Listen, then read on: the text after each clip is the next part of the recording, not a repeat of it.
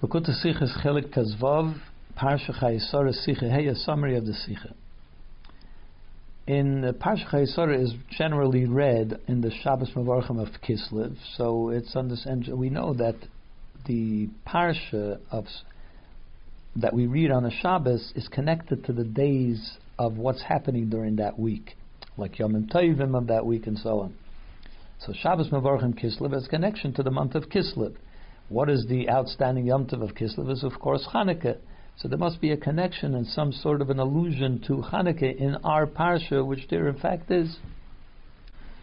Chanukah, of course, was established because of the miracle of the lights of the menorah, that there was only enough oil for one day and it lasted for 8 days. And in fact, in this week's parsha, we find a similar miracle, that it says that when Yitzchak brought Rivka, when he married her, he brought her into the tent of Sarah, his mother, and Rashi explains why is it this tent of Sarah, his mother, that just like by Sarah, one of the things was that the Shabbos candles burned from Friday night until the next Friday night. It burned throughout the whole week. In other words, that there was a miracle that the oil lasted for a whole week. A similar miracle to what happened by Hanukkah, and although it's true that the miracle of Chanukah is a greater miracle. First of all, we see that a Yom Tov was established in order to celebrate this miracle. So there must be something about the miracle itself, which is the miracle of Chanukah, which is outstanding even more than the miracle of Sarah and Rivka's Shabbos candles. And it's difficult to say that what it means is that their oil only lasted 7 days, but the oil of Chanukah lasted 8 days. But essentially it's the same, and it's only a matter of another 24 hours, so that can't be the difference. So we have to examine the miracle of Chanukah to see the difference. There are two approaches that the Beis Yosef says on how the miracle of Chanukah happened. One is that there was an increase in the amount and the quantity of oil. They only had 1 jar of oil, let's say call it a liter. There was a liter of oil which was needed in order to light the menorah every day, so it would have lasted only 1 day, and miraculously more oil occurred. And there are 2 ways in which this could have happened. One way is that as they were pouring into the cups of the menorah, the jar of oil remained full as it was, and the other way is that they filled the menorah with all the oil, but none of it was used up. And they came in the morning, it was all still there in the menorah. But in both cases, it means that there was quantity of oil added. That was the miracle. Another way is that the miracle was that the quality of the oil was miraculous. That what normally would have lasted would have burnt up in one night, only 1/8 of that burnt up as a result of the miracle. So the power of the oil lasted longer. So that every night only 1/8 of the oil that they had was used up. As the Beis Yosef said, that they only put in 1/8 every night, and that was enough, sufficed for the full night of burning. Although normally it would have taken 8 times as much. So basically, to see if the miracle of Sarah and Rivka's Friday night candles were the same as Hanukkah would depend on these 2 approaches. If we say that it was a qualitative miracle, that oil that is only supposed to last 1 night lasted 8 nights, that's similar to what happened by Sarah and Rivka. They put in enough oil to last for Friday night, and it lasted the whole week. Otherwise, it wouldn't have been considered a miracle if they put in a big barrel of oil. So it's not a miracle, it's just expected. So obviously that's the kind of miracle that happened for them. Yet there would be a difference between the miracle of Hanukkah and their story, because first of all it lasted an extra day, and second of all, by the menorah in the Beis Hamikdash Hanukkah, they had to extinguish it every day and relight it every day because there's a mitzvah to light it. Whereas by Sarah and Rivka, they just lit it Friday night and it went throughout the week. So it was only one miracle, so to speak, whereas in the Beis Hamikdash, the miracle reoccurred every day. If you look at it the first way, which means that it was a quantitative miracle, so then that didn't happen by Sarah and Rivka. So the Nes of Hanukkah was a different type of a miracle than by them, but still there is also precedent for that kind of miracle, which means that on Hanukkah there wasn't anything new and novel, that had never happened, because A similar thing happened to Elisha and the woman that he told to get a whole bunch of empty jars and to fill it from this one cruse of oil that she had, and she was able to fill up all the empty jars. That is exactly the idea of an increase of the quantity of oil. So that miracle already happened also. Now, according to each one of these approaches, there is a problem in the mitzvah of lighting the menorah. According to, if we say that there was an increase to the amount of oil, in other words, that miraculously the jar filled up with oil that wasn't there before. The question with that would be, the oil that has to you have to light in the menorah has to be olive oil. Now this is miraculous oil, not olive oil. So that would be a problem. Although we could answer that maybe it doesn't have to be oil that was squeezed out of an olive, it just means that it has to have the same characteristics as olive oil, that it burns nicely, it doesn't crackle, and so on. And this could have met that. According to the second way, that it was a quantitative miracle, which means that they only put in an eighth of the amount that was needed normally, that they would normally fill. The problem there is that there is a requirement to put in the amount of oil that is needed in order to burn through the night. And that means, let's call it a liter. But over here they were putting in only an eighth of a liter, so that's, they're missing that requirement that is needed for the menorah to put in as much as it needs. Another problem is that they didn't fill the cup of the menorah, and we know that in the Beis HaMikdash, the way that things become sanctified in the utensils of the Beis HaMikdash is when they are full. When you put the full measure in, only then does it become sanctified. So here it would have been lacking that. And if you want to say that they already knew that it was going to burn up only an eighth, so they knew how much they had to put in, so then if they filled it the first night, so the first night they had 8 times as much as it needed. The second night it had 7 times as much as it needed, which also doesn't meet the requirement. It's much more than they would needed. Only the 8th night would it finally be the amount that is actually needed. So those are the difficulties with these two approaches. So the Rebbe suggests a third approach, which would explain all the questions that we had. First of all, it would show that the Ness of Hanukkah was something that had never happened before. It wasn't. There's no precedent to it, like the story of Elisha or the lights of Sarah and Rivka. The Beis Yosef says that according to one approach, that they put all the oil into the cups of the menorah, and in the morning they found that they were still full of oil. That's the quantitative miracle. So it's possible, perhaps we could say that what the Beis Yosef means with that is not that it burned through the night, so it used up all the oil, and then miraculously it refilled every night. That's not what he means. What he means is that the oil was burning, because the oil in the Beis HaMikdash in the menorah has to come from olive oil. So it's the olive oil that has to fuel the fire, which means that it has to be using the olive oil, in order to burn the fire. But at the same time, it wasn't using it up. Similar to what we find by the Sneh, when Moshe Rabbeinu saw the burning bush, it says that the bush is on fire, which means that it's the bush that's causing the fire to burn, and it's not getting used up. So it was the bush that was feeding the fire, but none of it was being burnt, which means at the same time you had two opposites happening. The fuel is burning, is feeding the fire, but none of it is being used up. And that is something which is actually called nimna hanimnois, which means it's something that is unimaginable. That at the same time two opposites are happening. That is, we can't wrap our heads around that. Similar to what we find about the Aron. That the Aron the space of the Aron was not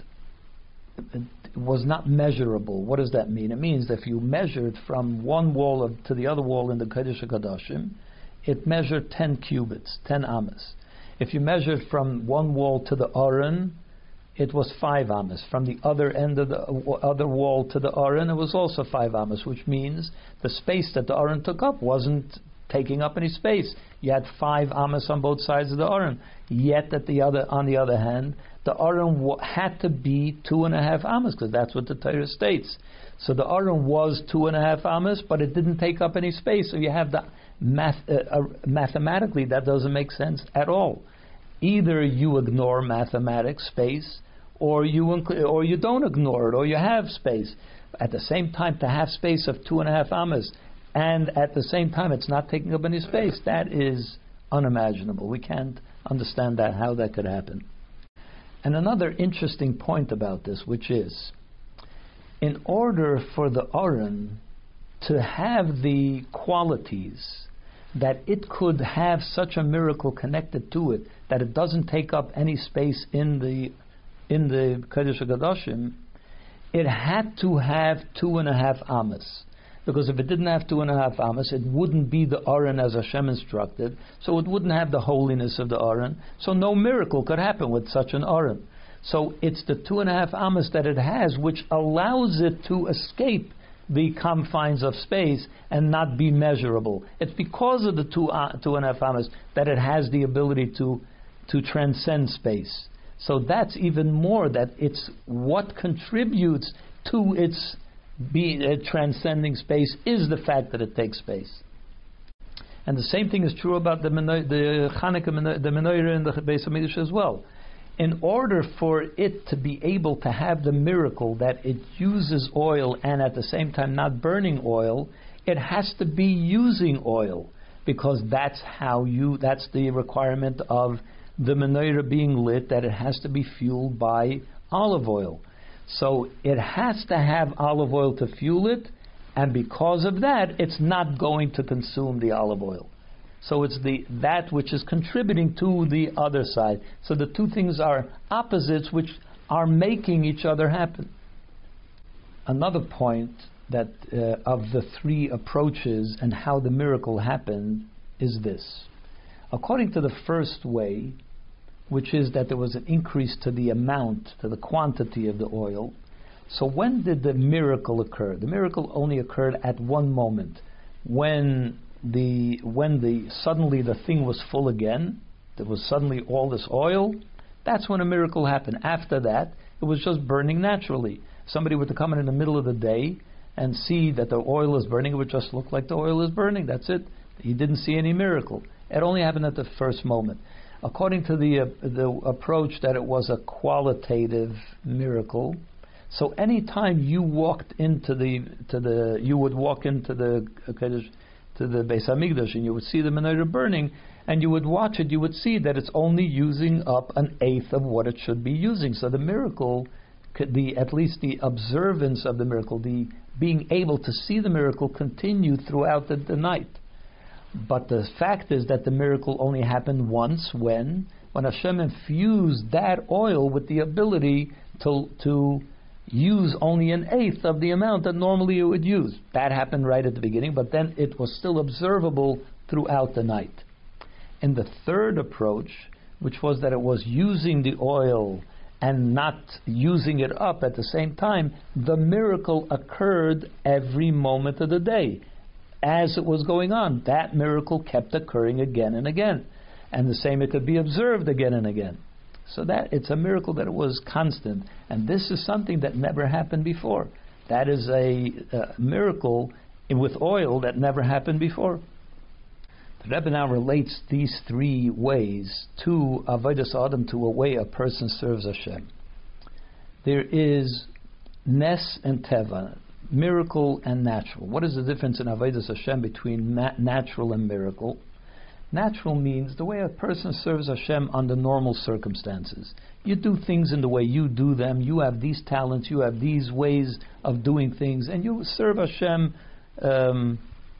in a structured way, in an orderly way. You go about your day normally. That's called serving Hashem naturally. Then there is Kabbalas Oil, submission to Hashem, and Mesiras Nefesh. Those are call upon powers within you to go beyond what you're used to doing, beyond to what you're accustomed to do. That is miraculous. That's beyond nature, your nature. And although for a Yid, all Avodah must be founded on Kabbalas Oil, on submission to Hashem, and to readiness for Mesiras Nefesh, because without that one could go off in the wrong direction totally. But this can happen, that has to be the foundation, but it's not the way you function on a regular daily basis generally. But in order to bring to bear this Kabbalah's oil, that it should be the foundation of your day, there are three ways in which one can do it. There is one way, which is you read Shema in the morning, which is Kabbalah's oil. You take upon yourself your commitment to Mesiras Nefesh and to accepting Hashem and whatever He wants, and then you go about your day normally, which means there is in the back of your mind, subconsciously you have the memory of having been committed to Hashem, and therefore that will guide you through the day. There is another approach, or a more elevated approach, which is that it's not only that that in the back of your mind what you read in Shema is there subconsciously, but that you keep it at the forefront of your mind. I have to live in this way. It's something that will help guide you through a day in a much more immediate connection to your commitment to Mesiras Nefesh and Kabbalah Soil. And then there is a person that lives his entire life, the entire day. He's going about life b'Mesiras Nefesh. Everything involves, I have to go beyond, I have to do the best I can, I have to go beyond what I'm normally accustomed to. To me, this reminds me of the way the Yidden lived in Russia, where every move of their the Jewish life was always endangered. They had to actually call upon Mesiras Nefesh every single moment of the day. So when does one need each one of these three levels? When the world is in a state of light, when there's a Beis Hamikdash, or when we talk about a person, when a person is a tzaddik. So because of the light and there is a revelation of godliness in the world, a person can afford that in the morning you think about Mesiras Nefesh, and then you're surrounded by light, so you coast through the day with that memory of the Mesiras Nefesh during Shema. When the world is not light, when there is darkness in the world, normal situation of Olam, which means the world is by definition a place of concealment. It conceals godliness, and therefore you have to make your way through this kind of darkness. So it's not enough to remember it in the back of your mind. You have to have it at the forefront to allow you, to help you to navigate through the darkness of the world. Then there is a time when the world is not just naturally dark. It stands up against Hashem. Everything that we believe is true and good and holy, the world says is the opposite. And whatever we believe is unholy, the world says is holy. In order to push back against that kind of darkness, you need constant Mesiras Nefesh. You have to be always ready to push back against what the world is saying. Then you need that. And when the Yidden were in the difficulties of Hanukkah, they had to stand up against the Greeks and their opinions. They wanted to make the Yidden forget the Torah and to forget that Hashem's Torah and so on. They had to fight back constantly. They had to be in a constant state of Mesiras Nefesh in order to fend off the opinions of the Greeks. So then they functioned in a constant level of Mesiras Nefesh. As we say in the prayer, Chaloshim Gibarim Chaloshim. Nosarti Gibarim Yad Chaloshim, that the weak Jewish army was fighting against the mighty Greek army. That is only an idea of Mesiras Nefesh. That's what it means. So they were in a constant state, and because they were that way, they fought against it b'Mesiras Nefesh constantly, which means they lived in a miraculous way, what we call Nes, as we explained before. That's why the kind of miracle that Hashem did for them was also the kind of miracle which completely transcends the normal functioning of the world. It's nimna nimnois, it's something which is completely unimaginable even. And that also brings to mind the other Yom Tov of Hanukkah, which is Yutes Kislev, that this is the celebration of Chassidus, that when we are now in the darkness just before the time of Mashiach, that this is a darkness that gets darker and darker all the time, and we have to reveal, that has to be illuminated by the oil of Torah, which is Pnimius HaTorah, that brings out the very essence of the Torah, which reveals the very essence of the Yid, the most core essence of the Yid.